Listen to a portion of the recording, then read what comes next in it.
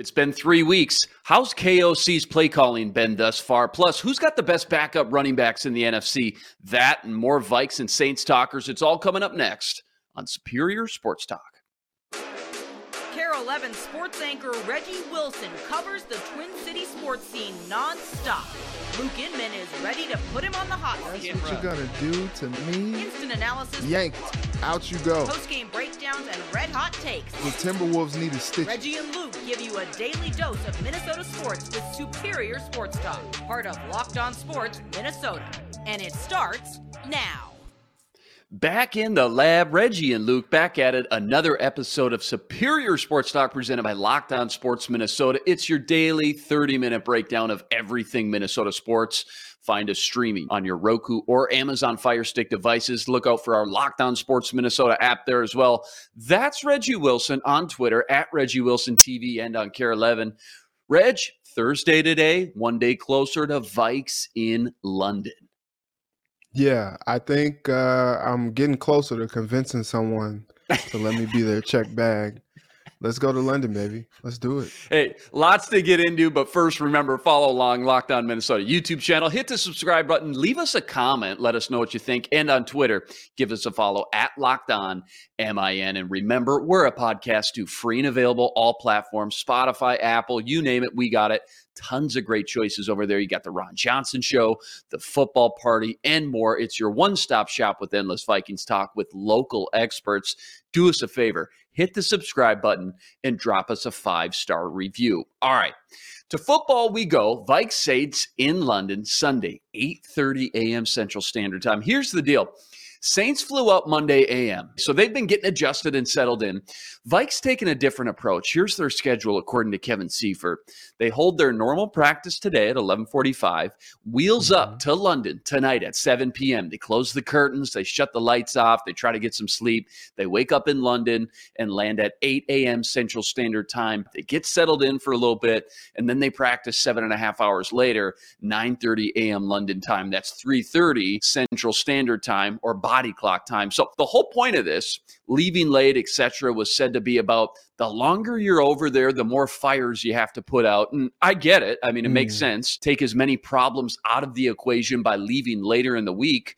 Although it is kind of opposite to the traditional thing most teams do, like the Saints, who got on a plane, again, the very next day.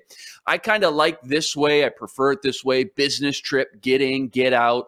What's your thoughts on the Vikes game plan when it comes to the logistics of making the trip over the pond?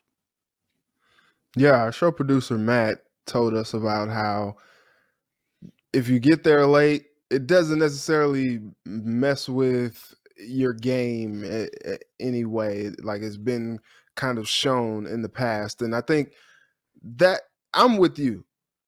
It's a business trip. Like, I know there's a such thing as jet lag and all that stuff, but like, let's get over there, and not disrupt us, too much. Let's get over there, do what we have to do, get this game going, and get out of there. It's an unusual thing just because, like, they don't necessarily have the time coming back because you're playing again that next Sunday. So it's an unusual trip to take. They usually get that Tuesday off anyway, but it looks like they kind of forfeit a little bit of their Monday as well with travel time. So it's kind of weird, but I'm with you. It's a business trip. We'll get there as late as we can without disrupting, our guys and getting them out of any type of a rhythm. And yeah, we'll get it going. Traditionally these London games, sometimes it seems like it takes them a bit to get going a little bit. And I don't know if it's just players adjusting to it over there or what. It's funny. The Saints have been there since Monday. Who knows if that even really helps anything? Like, they're trying to get more comfortable and all that stuff, and they can go out there and be flat. You just never know. I also thought it was interesting to find out most teams, when they go to London, they get the bye the very next week because obviously it makes sense, right? You need a little breather here now after going to London. They kind of pounded the table with the NFL and the schedule makers. And they said, we don't want our bye that early in the week. If you can, if you'll allow it, we want that bye week a little bit later. So they get the bye week, week 7, I believe, not right after London. So I thought that was interesting as well. Vikes won't have long to get acclimated to the settings, which again, I guess is the downside. But again, far less variables to worry about. Things pop up that you just can't plan for the longer you sit over there, I'm sure. Let's check in on the injury report. I mentioned yesterday, this is going to be a huge factor in Sunday's game. So keeping tabs on this one throughout the week. Saints, no Jameis, no Landry, no Michael Thomas, and missing 2 starting offensive linemen in Andres Pete and Ryan Ramczyk. Vikings, no CJ Ham, no Dalvin Cook, no Zadarius, and still no Andrew Booth. If there was one guy for the Saints you could hold out to just better help the Vikings, who would it be on the list? And for the Vikes, if you could make sure one guy played and was up to speed, which player on that injury report would you want in the game the most? Oh, look, if we're talking about Saints to miss, it's Jameis for sure. Mm-hmm. Get your starting quarterback out of there.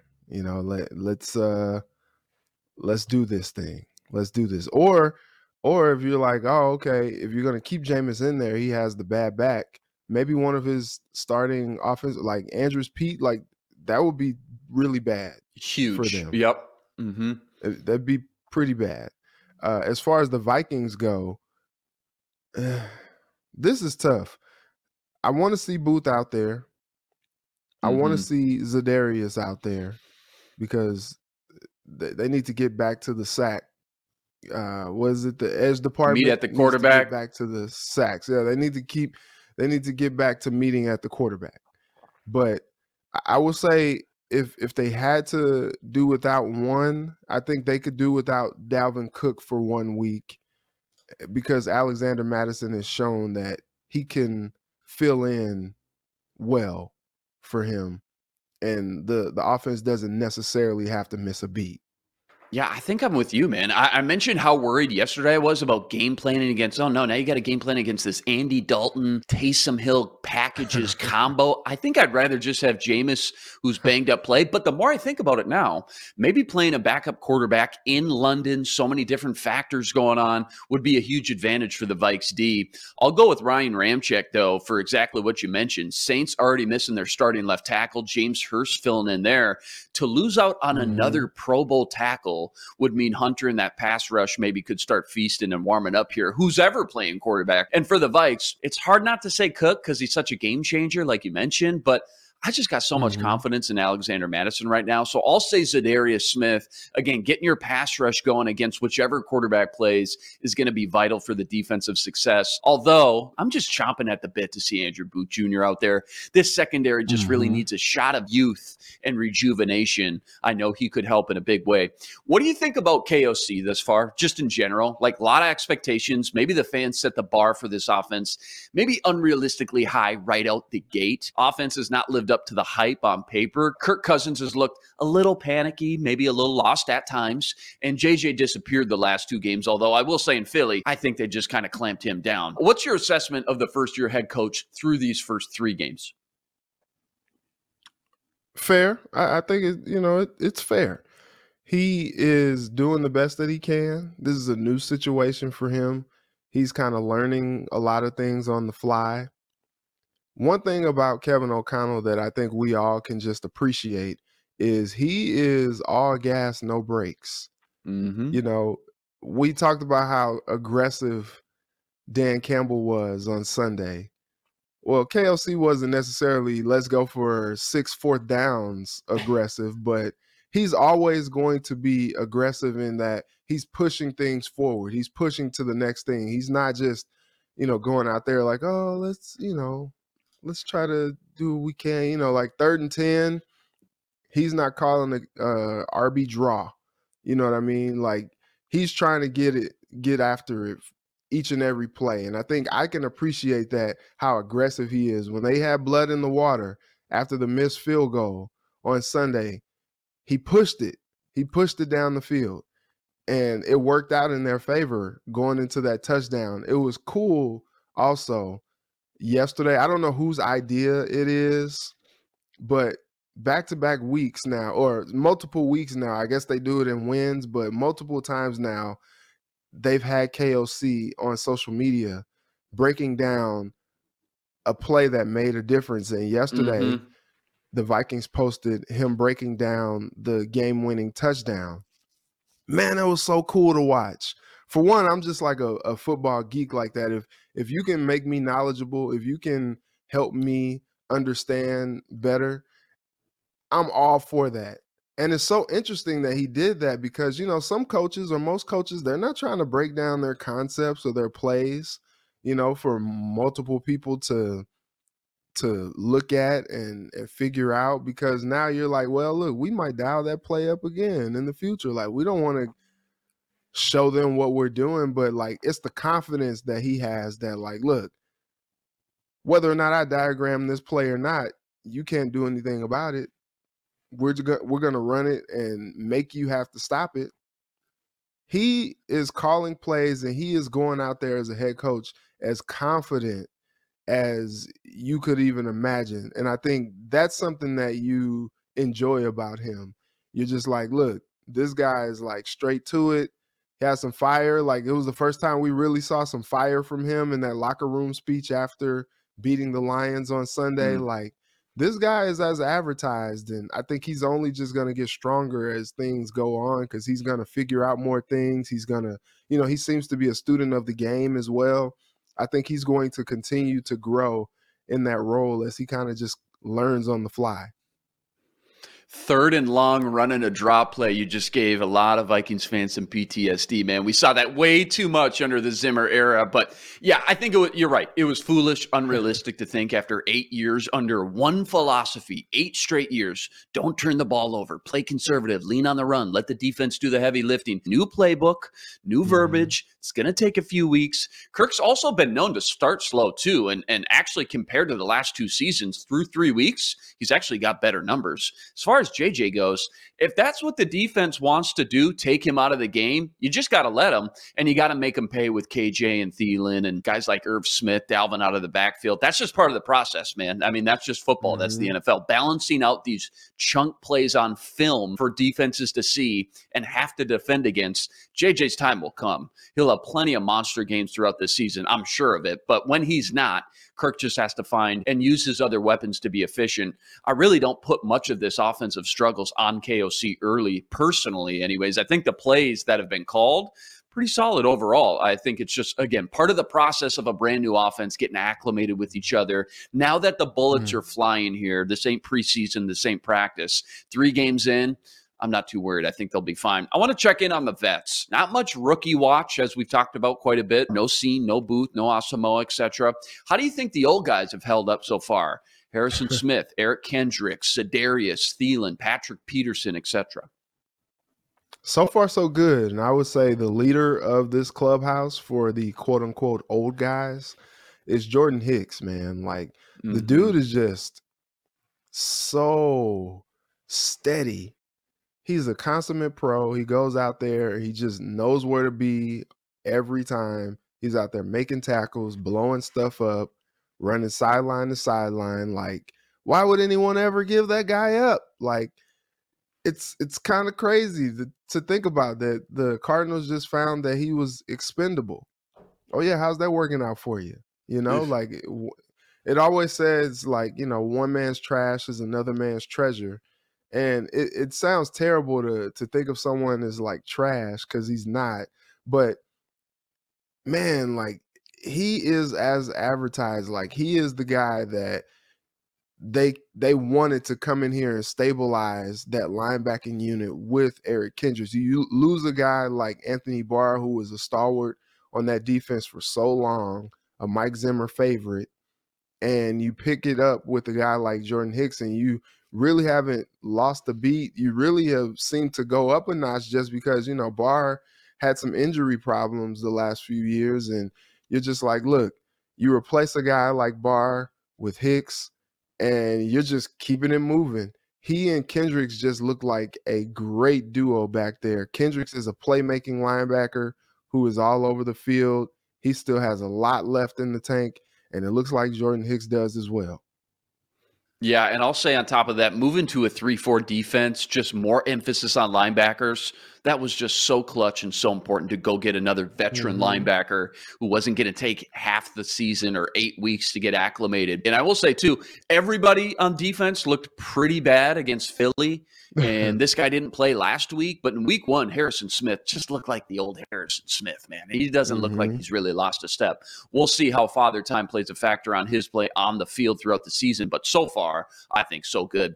Vikes start packing their bags for London today. Their third trip over the pond. Team is 2-0 already in London, looking for their third straight victory, this time versus the Saints. Set your alarm clock, kickoff 8:30 a.m. Central Standard Time. Plenty more Vikes NFL talk to get into. Next, we're getting into some Twins talkers, but first, Vikes Saints line keeps moving around. It was 2.5 to open. Now it's sitting at 3-point favorites for the Vikes as we speak. You can check those odds out and more with BetOnline, betonline.net. Fastest and easiest way to check in on all your betting needs. Find all your favorite sports and events at the #1 online source for odds, lines, and games. Stats, news, and info. You want it, they got it. BetOnline makes betting easy and is your #1 source for all your betting needs. Go to betonline.net today to learn more. That's betonline.net.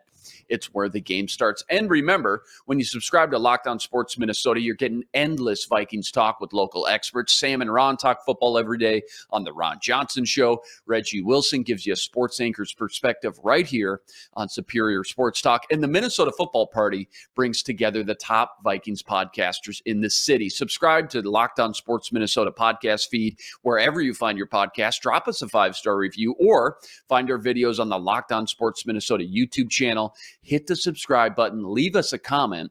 Let us know what you think. All right. To baseball we go. Don't look now, Reg. Twins just 11 games back in the Central race after that smackdown on Chicago last night, 8-4. It's been a while. I just thought we should just pop in on our Minnesota Twins here for a couple minutes. Quick thoughts on last night's game. What'd you see?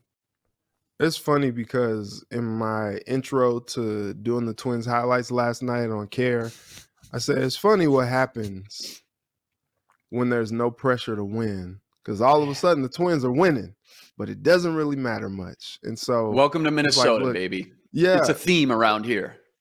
You know, it's funny. At the start of the season, if you would have said, hey, the White Sox are going to come into Minnesota and lose 2 of 3, you know, the next game or the third game is just, you know, a little bit away here. 12-10 start time for the closer of the series and the closer of Target Field for this season, which is tough. But at the start of the season, if you would have said like, hey, the White Sox are going to come in here and the Twins are going to blow their doors off in the first 2 games of the series, you say, oh my gosh, like that's great. That's exactly what we want. Because we got something special cooking this year. We got something going. We're going to the playoffs. That's right. And it's just like, no, that's not it. Not only are the Twins out of it, but the White Sox are out of it as well. Yeah. The Twins won last night, and now they and the White Sox have the same record, both going to the crib at the end of this season. Like, it's so crazy to see. Like, I don't think anybody thought that Cleveland would be like the winner of the division, but not only as this thing is played out are they the winner of the division, they've run away with this thing to end the season. And it's just like, how did we get here? And it's like, all right, very, very convenient, fine time for you to start winning now when there's not really anything to play for. And if I'm a Twins fan, that's probably the biggest part of my frustration. And I'm looking forward to seeing what they do. We know changes are not coming at the top. Falvey already said, like, hey, Rocco's my guy. We're combined at the hip. We're going to keep riding this thing out together. So nothing's going to happen as far as, you know, GM, president, manager situation. So what's going to happen? What's going to be able to like change for the roster? Because what happened this year cannot happen next year. Like, we can't see a slide like that or else some heads will roll. It's too bad because, fans 5-10 years from now, they're going to look back and say, all right, 2022 season, oh my gosh, they were 11, 12 games back from the division. And you're not going to remember that they led this division for months and months and months. I like to keep tabs on some of the young guys. Rookie Matt Wallner last night, 3 RBIs. He looks solid, man. Just 24 years old. Nick Gordon, I like what I've seen. I've mentioned him quite a few times on the show. Maybe they get Royce Lewis back possibly at some point next year coming off that ACL. Which young guys do you think play a bigger role in this lineup in 2023? A lot to choose from when you look at this roster. Yeah, if you're talking about bat, you talk about guys like Jose Miranda and things like that. But I look at pitching. Bailey Ober pitched a gem the other night. And if they can get that type of production out of him moving forward, like they would love that. And to me, the success of this Twins team comes down by far, in my opinion, to pitching. If they can get a good outing from Ober, Winder, guys like Louis Varland coming up and doing their thing in the rotation, like this next season might be the year of the young guys, anchored by a young guy in Joe Ryan. And so I think those are kind of the guys that I look at. It's interesting with Matt Wallner coming in because, yeah, he's a young guy, but this team is loaded when it comes to outfield talent. And, I don't know if they do something like a platoon. Like, I don't know how Wallner fits in next year when you have Garlick, Larnick, Buxton, Kepler. back there. What's going on with Kepler? Yeah. And then next year you're thinking about a guy like Kirilloff coming back. What position is he going to play? Is he going to play first base? When they inevitably kind of move on from Sano, like I don't know what's going to happen with any of these young guys. They have a good problem to have, but the thing is who's going to be the most productive of those guys, because those are the guys that you want to play night in and night out. A good problem to have. Again, just a lot of young guys here trying to put all the pieces of the puzzle together. You just really hope that one or two of them, though, can just take a big step forward and a big leap in their development progression to make things easy, to make it easy, to be like, okay, well, it's a no-brainer. We got to go with, Matt Wallner because look at what he's done as of late. Twins just 7 more games left before the 2022 season is in the books. White Sox tonight, first pitch, 12:10 p.m. Central Standard Time. Not tonight. It's an afternoon game, as Reggie mentioned. All right, time has come. New favorite segments here called Gimme One. Just jump right into it. First one up. CBS Sports. You're going to love this, Reg. CBS Sports just dropped their way too early 2023 NFL mock draft. For the Vikings, they're picking at 22. They're taking a wide receiver from SMU, Rashee Rice. The Vikings love what they have in KJ Osborne, but it's time to get another receiving piece to draw attention away from Justin Jefferson. Rice is big and electric as a route runner and with the ball in his hands. If it was up to you, though, Reg, from what you've seen through 3 weeks, give me one position of need the Vikings should address early in the draft in 2023. I'm not falling for it again. Not falling for the banana in the tailpipe again. We banged the drum last year on Jameson Williams possibly being the guy, and how it's that's right. How it's kind of shaken out is like, look, the guy that they did take in the first round, he's not playing early either. So you might as well have taken Jameson at that pick if he wasn't going to play early. But honestly, wide receiver is the furthest from their need. Like, that would be drafting a luxury. They don't need a number 2 receiver. They don't need a number 3 receiver. Like, they got those guys. Like, after watching what happened on Sunday, they still put this article out and say that they need another wide receiver opposite of Justin Jefferson. Are you guys even watching the Vikings? What's going on here? Is that the best that you can do? Honestly, for me, it comes down to cornerback. They can never have too many. Patrick Peterson may not be back next year. You're looking at Andrew Booth possibly, coming up and being CB1 or CB2. His health is always a question. So in my opinion, I look at cornerback. They can never have too many of those guys. And if they can get one that's like a shutdown corner, that really helps in this Fangio / Donatel type defense where they can kind of put the guy out on an island. I look at something like what J.C. Horn is doing down in Carolina. Like he's Stud. locking some dudes up.